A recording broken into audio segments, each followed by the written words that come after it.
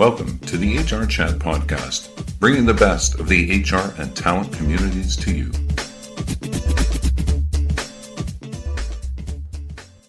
Welcome to another episode of the HR Chat Show. I'm your host today, Bill Banham.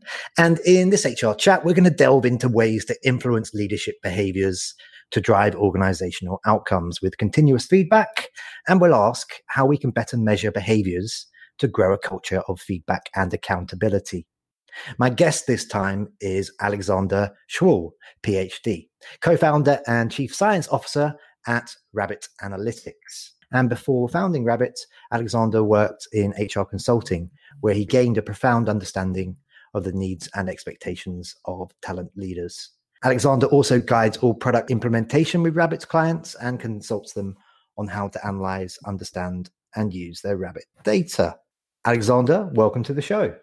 Hey, thanks for having me. Hello, Bill. Please start by telling our listeners a bit about yourself, your background, and what you get up to.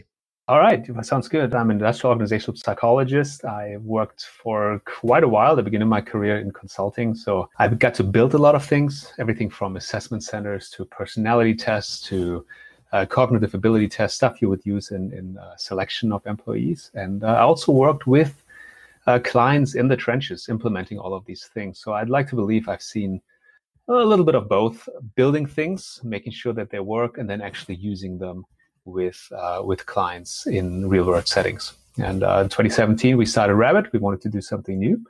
And ever since, we've been working on this project. Wonderful. Thank you very much. So tell our listeners a bit about Rabbit Analytics then. What does it do and how does it help? All right. Well, in a nutshell, we built a tool that makes it very, very easy for people to give and receive feedback. And we do this in a psychologically safe way. Psychological safety and feedback is important for both parties, really. For the feedback provider, they need to feel like they can be candid and honest and actually tell the truth. But it's also important for the feedback recipient so that they feel that the feedback is about work-related behaviors and not about their person, that this is not a personal attack or something like that.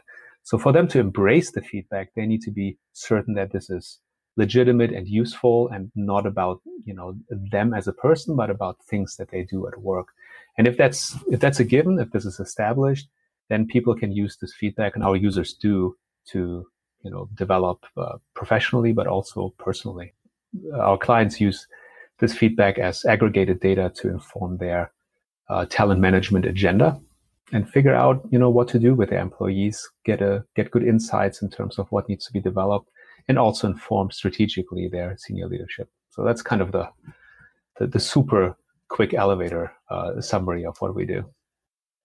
Okay, thank you very much. So let's not now start going through this journey together then, and talking about how the right types of employee feedback delivered in the right ways can make big differences to organizations. To begin, what would you say to a leader who wants to change the culture of their organization but doesn't really know where to start? And before we get into the clever technology, what I'm specifically talking about here is their mentality, their approach, the conversations and the strategies that they're going to need to employ. This is a really good question, and the way you frame it, I really like it, because that's thinking about what they want to accomplish. That's really the first thing that they need to do. Forget the methods, think about what it is that they want to do. The first thing that I establish with clients is to figure out what culture really is. Culture is, in the end, a set of behaviors, a code of conduct that people need to follow in your organization, ideally universally. So once that is established, usually clients are on the right track because they understand it is not about coming up with a bunch of cultural values and printing them on T-shirts and mugs and walls and whatnot. It is about behaviors. And to establish these behaviors, we found that there are three things that are just absolutely critical. You cannot establish behavior by decree. It's not enough to print little booklets and hand those out to people, or print it in your lobby on a piece of glass.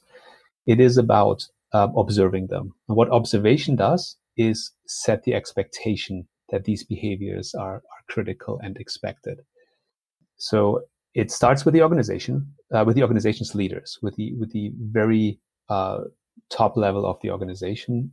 They need to demonstrate the behaviors on a regular basis. I'll give you an example. Like one of our clients wanted to move from a failure is not an option culture to a more nimble or innovative culture, where a little bit more experimentation takes place, right?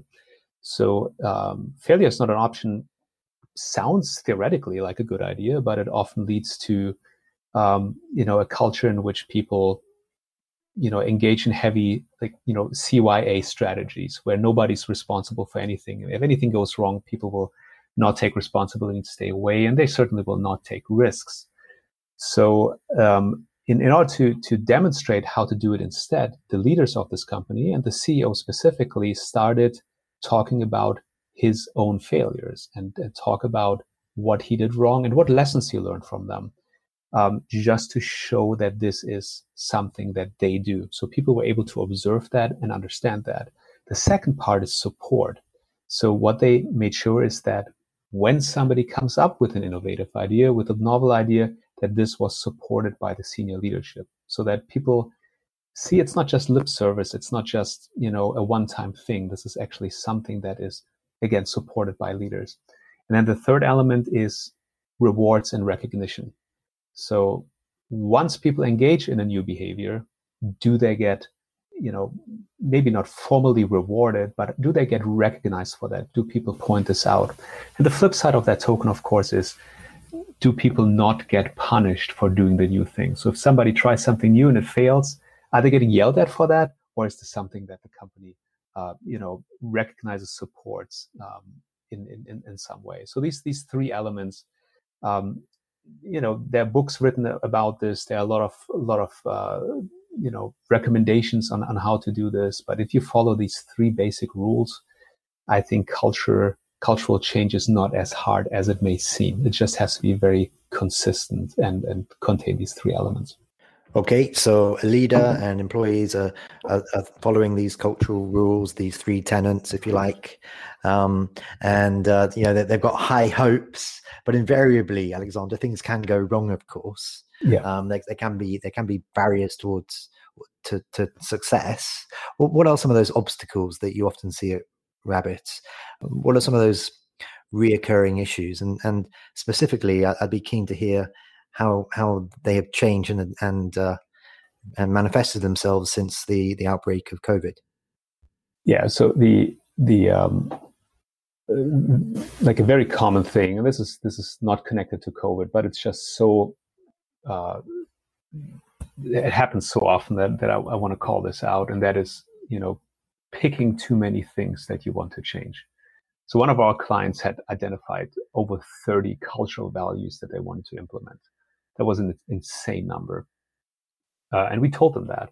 But even a more normal number, like 5 to 8, is something that is a lot. If cultural change needs to happen, my recommendation is focus on one thing. That's maybe a radical idea here. Take one thing and one thing only. Focus on that, change that. And if that's successful, by all means, next time around, go nuts after a couple of months. Do 2 or 3, but the first time you do it, focus on one thing, set a priority. This will keep this front and center for everybody. In the COVID situation, to answer that part of your question, we felt that during the interactions that you have with your employees, managers often have the opportunity to give feedback. They often have the opportunity to take somebody aside, have a conversation in the hallway or across a cubicle wall, and give people a little bit of feedback, a little bit of information. All of that was basically eradicated with COVID, where people working from home.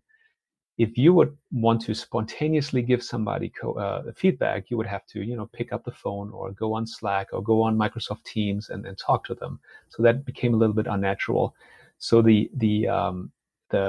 feedback component, I think, especially the informal, quick feedback that people used to receive, has largely gone by the wayside. And that is, I find, a huge problem, because in terms of cultural change, the feedback is, going back to my earlier theme of the reward and recognition and the support. This is the mechanism through which you implement these two elements, where you take somebody aside and say, hey, good job coming up with this new thing, well done. Or hey, you really erred on the side of caution here with this. You have license to be a little bit more innovative, a little bit more risk-seeking with this. So all of this has COVID and working from home for many of us has made that a lot harder to receive these little micro adjustments that managers used to be able to provide. So that's a real problem. I think attitudes have maybe changed towards people data, towards the use of people analytics on a day-to-day basis and all the rest of it since we started doing the HR Chat Show way back in 2016, when certainly to small to medium-sized organizations, they found it very foreign and not too far away from these vague concepts of AI and the termination and all the rest of it.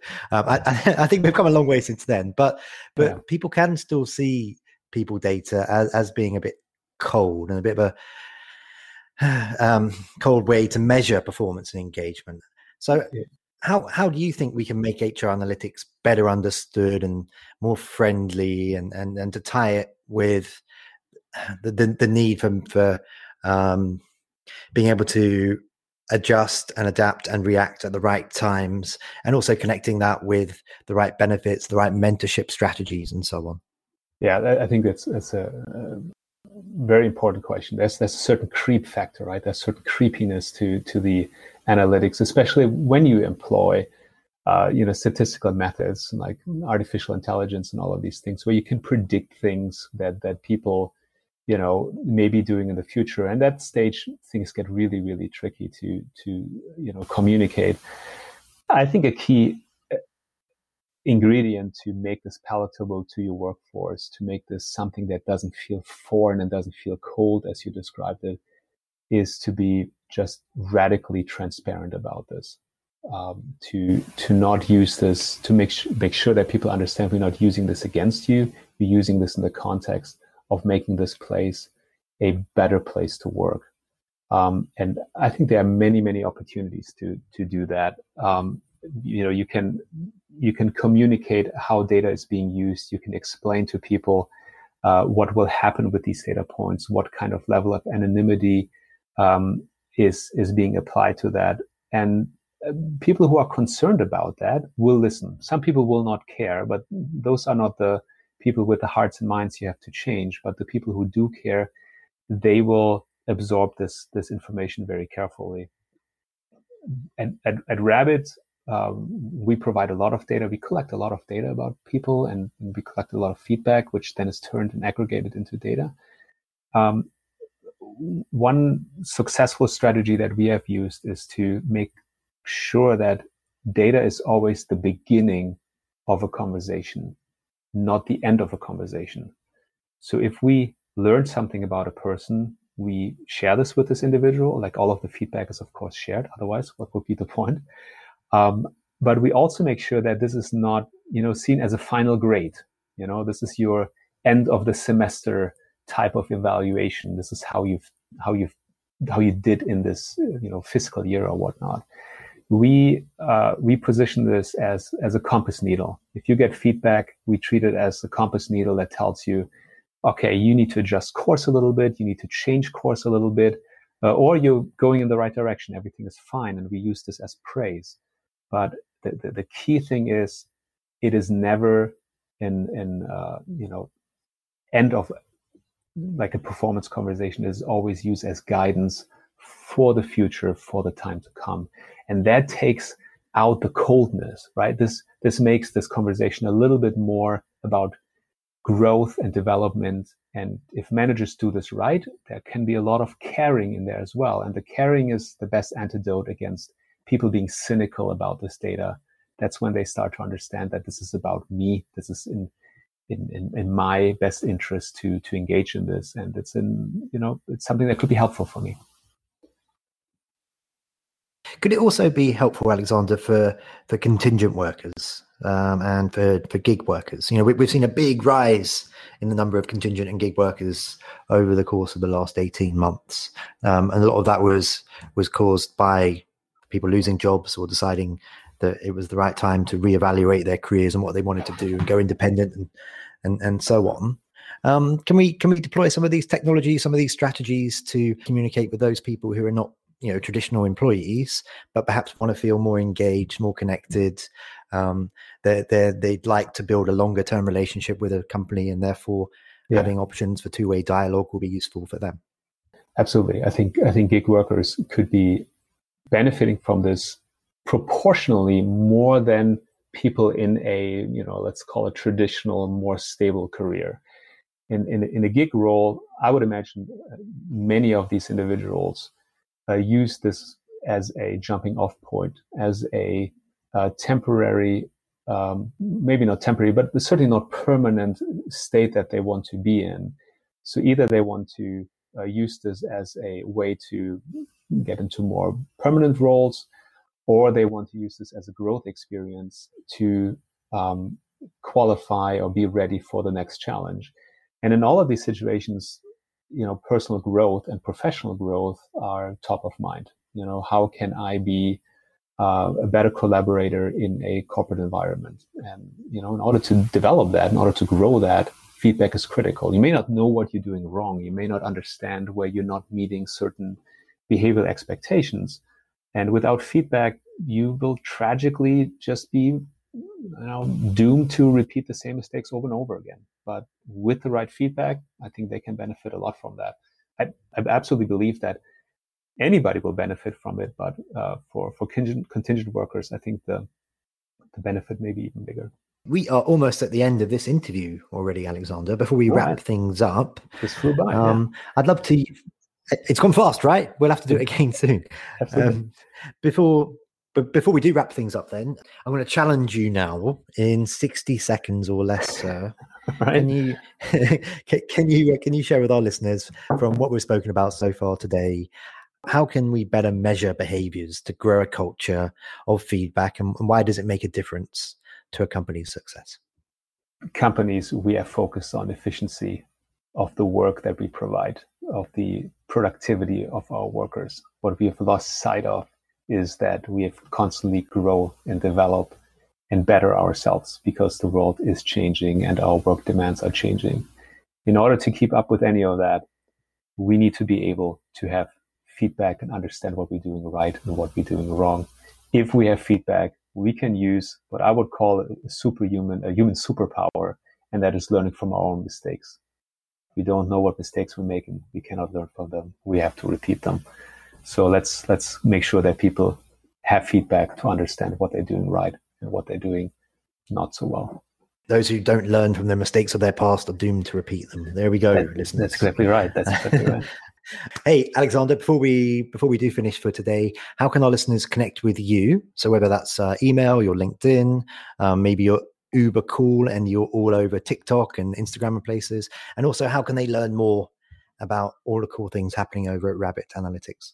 Well, the easiest way to find me is on our website, Rabbit Analytics. And that is, not the bunny rabbit. It is the word habit with an R in front. So ourhabitanalytics.com.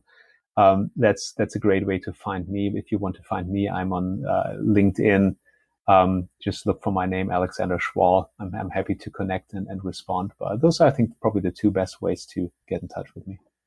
Perfect. Well, that just leaves me to say for today, Alexander, thank you very much for joining me on this episode of the HR Chat Show. Yeah, thanks for having me. That was a delight. And listeners, as always, until next time, happy working, and please do continue to stay safe. Thank you for listening to the HR Chat Podcast, brought to you by the HR Gazette.